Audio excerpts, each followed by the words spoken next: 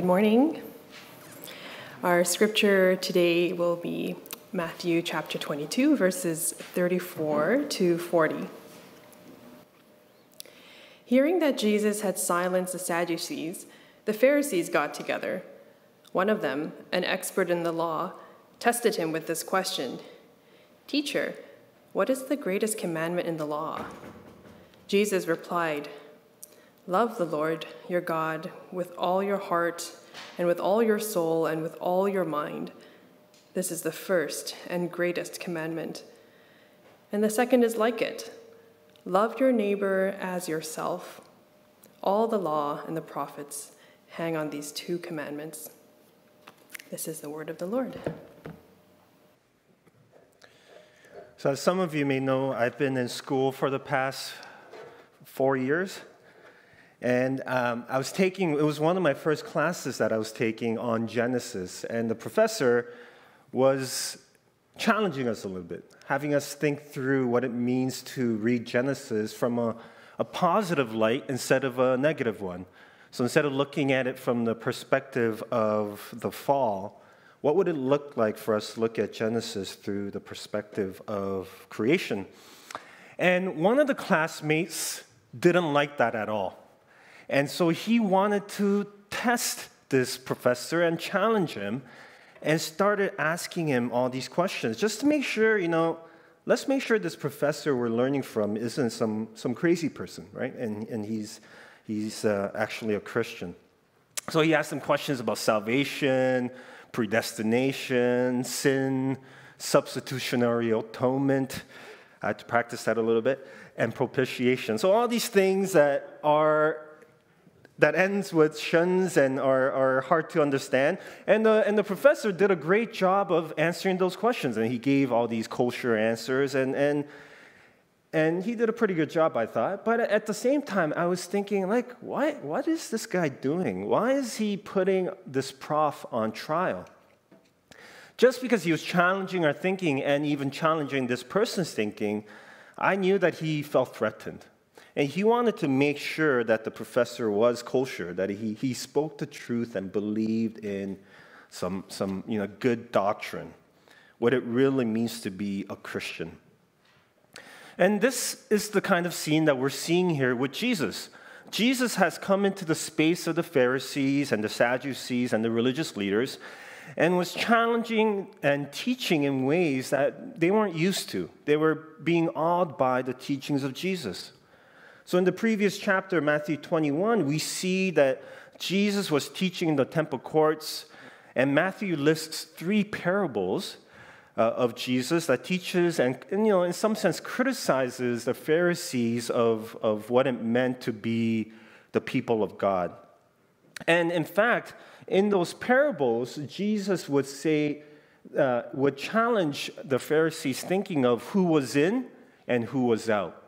And they were the ones who thought they were in, that Jesus was saying to them, well, maybe you're not actually in and you're out. And because of this criticism, the Pharisees and the religious leaders want to figure out a way to trap Jesus. They want Jesus to stop saying all these things and maybe even put an end to what he was doing and what he was teaching. So after the 3 parables, we see 3 instances of the religious leaders trying to trap Jesus. The first one had to do with who they should pay tax to. Second had to do with marriage and what would happen in the afterlife. And then the third one, which is our passage today, had to do with the law. And where Jesus landed on these 3 hot topics wouldn't just be a way of labeling Jesus as a liberal or a conservative, but they were divisive issues that could lead Jesus to jail and even to death. For instance, there was a man named Judas, not Judas, the one that betrayed Jesus, but another Judas who was an anti-taxer. He didn't like paying tax. And he had a group of people who were with him, and there was a revolt. And so the Romans had to quash the movement by crucifying Jesus and his followers. So for where you landed on tax paying, you could end up dead. And in the same way that this topic about the law wasn't just a simple question about what the greatest law was, but it was about a matter of life and death. In the Jewish culture, the law wasn't just about the 613 laws in the Torah, which are the first 5 books in the Bible, but the law was about what it meant to live. They had rules and directions about how the Jewish people were to live in every single aspect of their lives. And people spent their whole lives studying and learning about the law. And there were rabbis and other scholars who would comment and have their own schools of thought about the law. And the law wasn't just, like I said, a set of rules. It was everything to them. It was part of who they were as Jewish people. And the Talmud is a good example of the centrality of the law in the Jewish people's lives. The Talmud is 38 volumes with over 10 million words written about the Torah, just the first five books of the Bible. So the Pharisees got together and started scheming. What can we get Jesus to say that would trap him? Something that we can arrest him for. And so they send an expert of the law, someone perhaps with a few PhDs in the law, to test him with this question. So Matthew 22:38, "Teacher, which is the greatest commandment in the law?" Jesus replied, "Love the Lord your God with all your heart, with all your soul, with all your mind. This is the first and greatest commandment. And the second is like it. Love your neighbor as yourself. All the law and the prophets hang on these 2 commandments." All the law and the prophets hang on these 2 commandments. All the 613 rules, all the commentaries, all the oral traditions, all of the Old Testament hang on these 2 commandments. Love God with all your heart, soul, and mind. That is, love God with every part of your whole being, and to love your neighbor as yourself. Love God and love your neighbor. All of the writings and rules on how to live hang on these 2 commandments. It doesn't mean that the other commandments don't matter, but rather all of the law and the rules are to be interpreted and understood through the lens of these 2 commandments. Love God and love your neighbor. I don't know if you noticed on the communion table here, I have all of my commentaries on the Old Testament on this table. And these are just 2 books. Usually I have about 2 commentary books per book of the Bible. And these are just it from the Old Testament.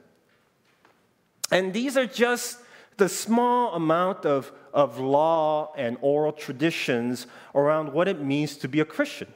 And we also obviously have the New Testament as well. And even all of these books and writings and everything that's in there, all these hang on the 2 commandments of love. And if there's ever been a time you don't understand a passage in the Bible, you're reading it, I don't really get what it's talking about, what we need to do is interpret those passages with these 2 commandments in mind. Love God and love others. That is the filter we need to use to interpret Scripture. When I was studying to become a pastor, one of the professors told me that there is no one that I would love more or hate more than my wife. And that phrase has stuck with me for the last 20 years of my marriage, and I have experienced it to be true. There is no one I love more than my wife. But how could that be that the closest person in your life, the person that knows everything about you and that you should know everything about, how can this closest person in your life be the person you love or hate more than anyone else in the world? It's because they just know how to push your buttons, don't they? They know what will set you off. They know just at the right time to make you even more angry than you were angry before. And they know how to hurt you. And loving someone is hard work. So hard. Right? So hard. And let me just say that I use a lot sometimes, I guess just because I'm married, the marriage examples. But I also want to say to those of us who are single, whether by choice or not, that you don't need to be married to be whole. You are not less than just because you're not married or in a relationship. Singleness is a valid and God-honoring way of living, just as those who are married or are in relationships. And whether or not we're married or single, we are called to love God and love others. And our current series has been called the Kaleidoscope Community. And our life groups have been using the book called The Beautiful Community to further discuss this concept of diversity in unity. So how do we be people of diversity and unity? Simple. Love God and love your neighbor. And some of you might be thinking, again, love God and love your neighbor. Like, we've been talking about this stuff forever. Isn't there something more deeper? I'm tired of this fluffy loving God and loving people stuff. Give me some hardcore doctrine, some deeper truth, something that I can chew on. And let me say, there is no deeper, no harder, nor heavier doctrine than the doctrine of love. Loving God and loving others is not just a nice thing to say or some impossible idea that we have in the clouds, but it's the foundational truth to who we are as Christians. And this is what we are to use to filter how we live our lives. Scott McKnight, in his book, Fellowship of Difference, talks about how we need to first define love. We can't look at the world or even to ourselves to define what love is, but rather we need to look to God, the author and the source of love. And this is how he defines love in his book.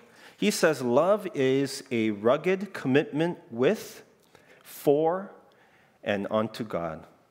Love is not just an emotional feeling you get for someone, even though emotions and feelings matter, and they're part of it.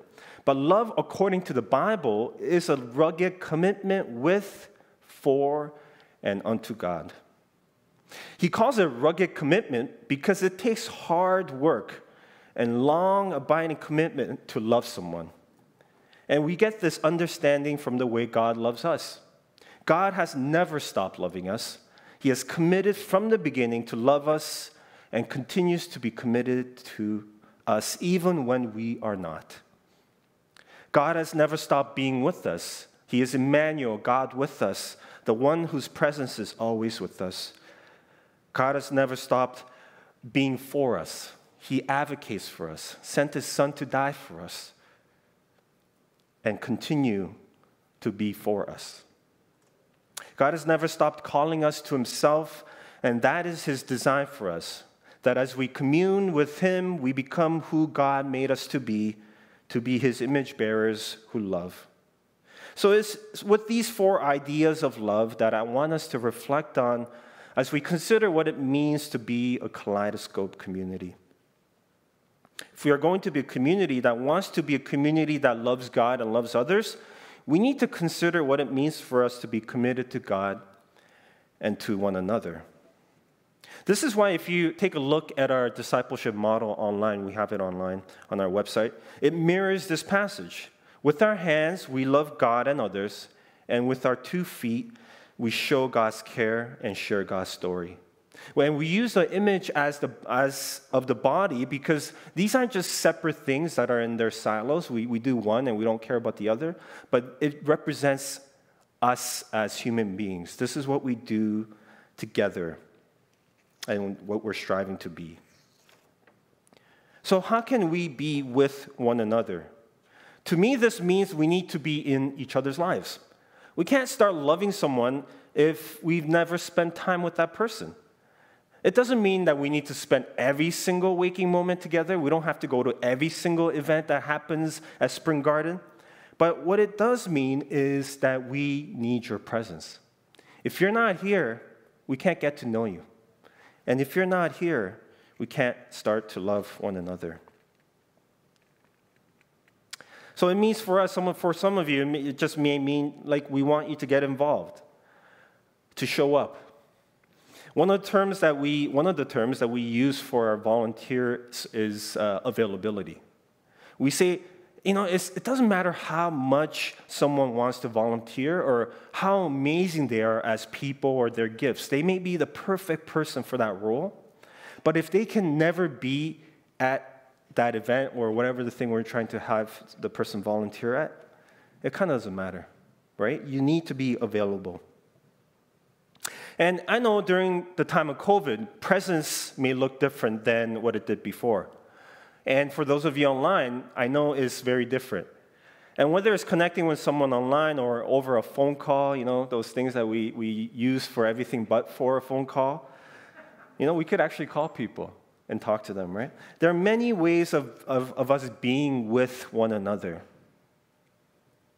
And what does it mean for us to be for another? How can we advocate for each other and want the other to do better? Can we care for one another where we are for the other, even at the expense of ourselves? One example that I could think of is in music. I don't know about you, but today, for instance, was there a song or two that you were like, yeah, that's my song, that's my jam, right? And you're like, oh yeah, this is the song I could worship to. And then there are times where you hear a song, whether it's a hymn or it could be a modern song, and you're just like, oh man, that song just doesn't do it for me, or I hate that song, whatever it might be, right? But what if we understood that that song could be someone's jam, like it was their thing? Can we then be part of worship, advocating and singing that song because that song edifies the other? Lastly, what does it mean for us to be unto God? Scott McKnight says that God's kind of love transforms us into loving and holy, God-glorifying, and other-oriented people in God's kingdom. It means that as we are with one another and for one another, we enter into a relationship that can be life-transforming as we seek God and His kingdom. When we are in a relationship that is with and for the other, and when that relationship is mutual, that relationship inevitably will change us. I have a friend who I've known since middle school, and we've been in each other's lives from middle school, high school, university, getting married, having kids. But if you looked at the two of us, no one would ever say that we are the same person. We're very different people. Our personalities are different. The taste of our, some of our dishes are different. He may like raisins, and I hate raisins. Yet, because we care for each other, we've been there with one another, we advocate for each other, and we want each other to grow in Christ. We've been friends for over 20 years. And he's been a very good friend to me. Like, he's the one that's been advocating for me my whole life. And throughout my life, I have been more impacted and shaped by the people around me than by books or ideas. We are not transformed by ideas or books. We are transformed by a person. We're not transformed by obeying the 2 great commandments, even though they are very helpful. We're transformed by being in a loving relationship with Jesus and with others. Now, one important part of loving one another and any long-term relationship, right, is the ability to fight well. I learned early in my marriage that we had to learn to fight well. In the early part of our marriage, we fought well, we fought a lot, right? So there was a lot of fighting. And it took a long time, I'd say over 5 years, before we actually learned how to fight well. Where the fighting wouldn't just be fighting and wanting to win our fights.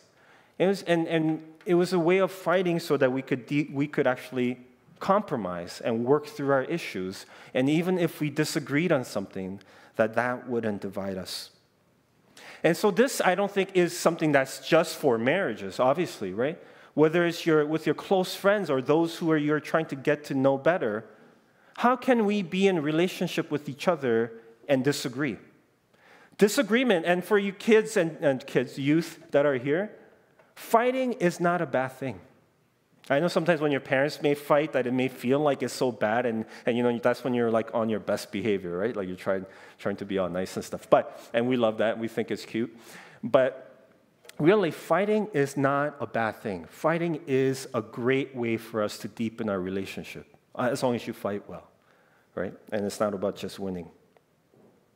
So we, as a community of Christ here that says we want to be with, for, and unto God, we need to learn what it means to disagree well.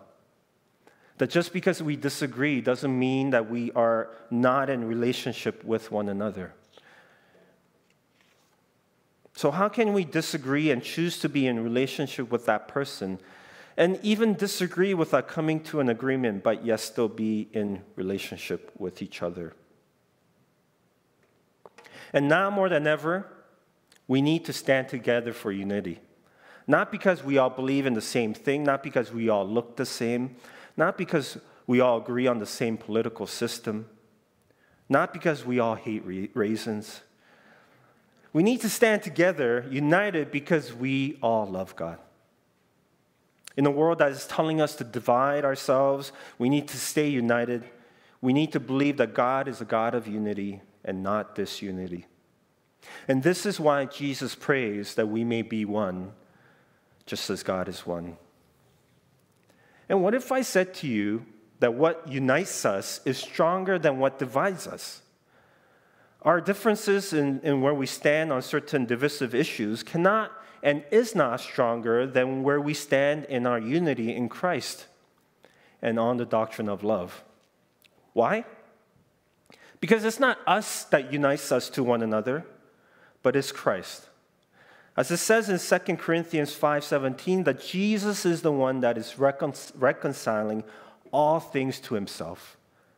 So do we want to join him in his reconciliation agenda, or do we want to be dissenters of what Jesus is doing in our world? And speaking about this unity and diversity, one thing I do want to point out, though, is that we're not saying that what we believe in doesn't matter. In fact, we as Spring Garden Church have agreed that we will believe and be united on a few things. So if you check our statement of faith, the things that we say we want to agree and hold on to together, which we sign off as well when we become members, is the Apostles' Creed and our values. And we chose, I remember when we were discerning this, one of the reasons why we chose the Apostles' Creed was because the Apostles' Creed and the Nicene Creed have gone back from almost the beginning of the birth of the church. And that's the thing that most denominations agree on. And so we wanted to align ourselves with that, to say this is what we agree to be together, and also our values. I would encourage you to read them and to reflect on them. I think they're amazing, and they're things that we're trying to strive to be. And I know that they can also be summed up in loving God and loving others, but I would encourage you to check that out. One thing that I would also say, though, that if you don't jive with that, that's fine. And we're not saying we're better than other churches who have different values and things that they want to hold on to. But we humbly say this is what we're trying to be as a community. So let's take a step towards love.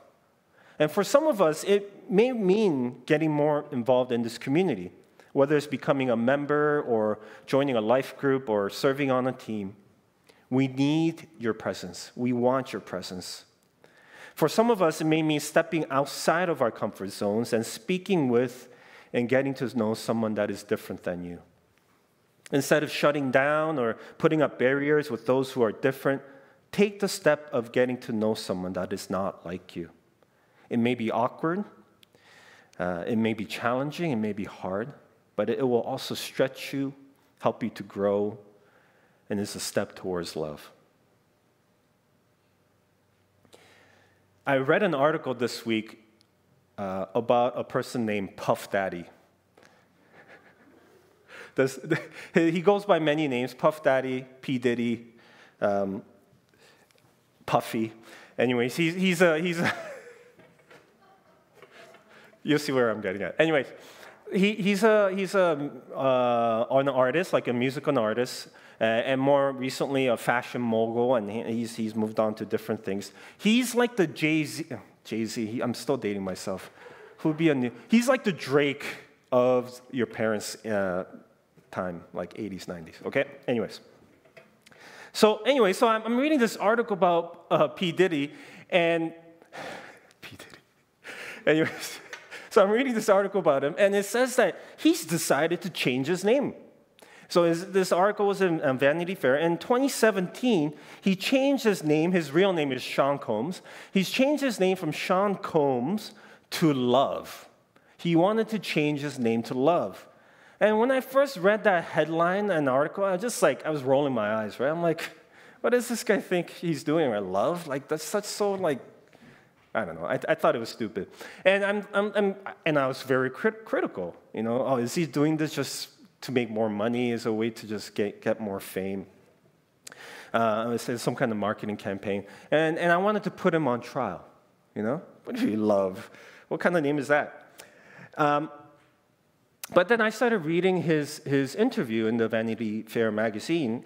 And he shared the story about how he felt that he was being called by God to this new chapter of his life. That he entered into some dark places. I think his wife passed away not too long ago, and that really took him on a hard path. And through that, he, I think, reconnected with God.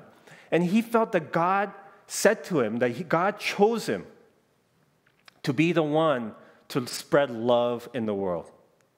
And I was like, come on, God chose you to spread love into the world. Come on, there's so many better people that could spread love than P. Diddy, right?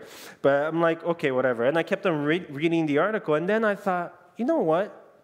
Yeah, well, God choosing P. Diddy is not far off.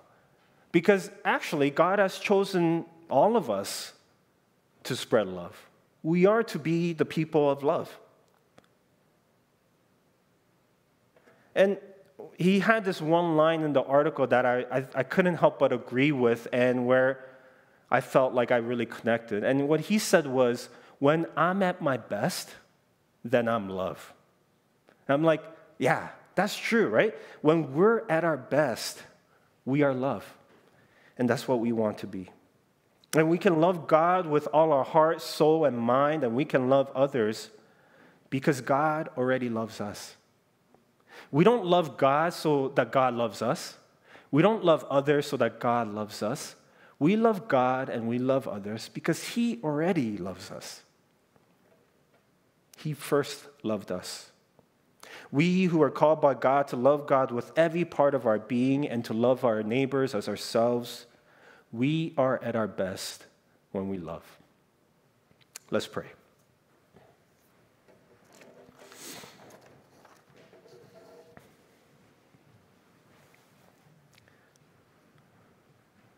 Father, Son, and Holy Spirit, we thank you so much that we are made in your image. And that image is of perfect love. And thank you. We thank you that you are a God who calls us to love you and love others because you already love us. And anytime when we get stuck, when we want to be militant or be too stuck in a certain idea, I pray that you would remind us that you call us to love one another and to love you first, that those are the things that matter the most. And Father, I pray that all of us here would experience your love, to be reminded that you love us already, and that all you ask us is to respond back to you with love. In Jesus' name we pray. Amen.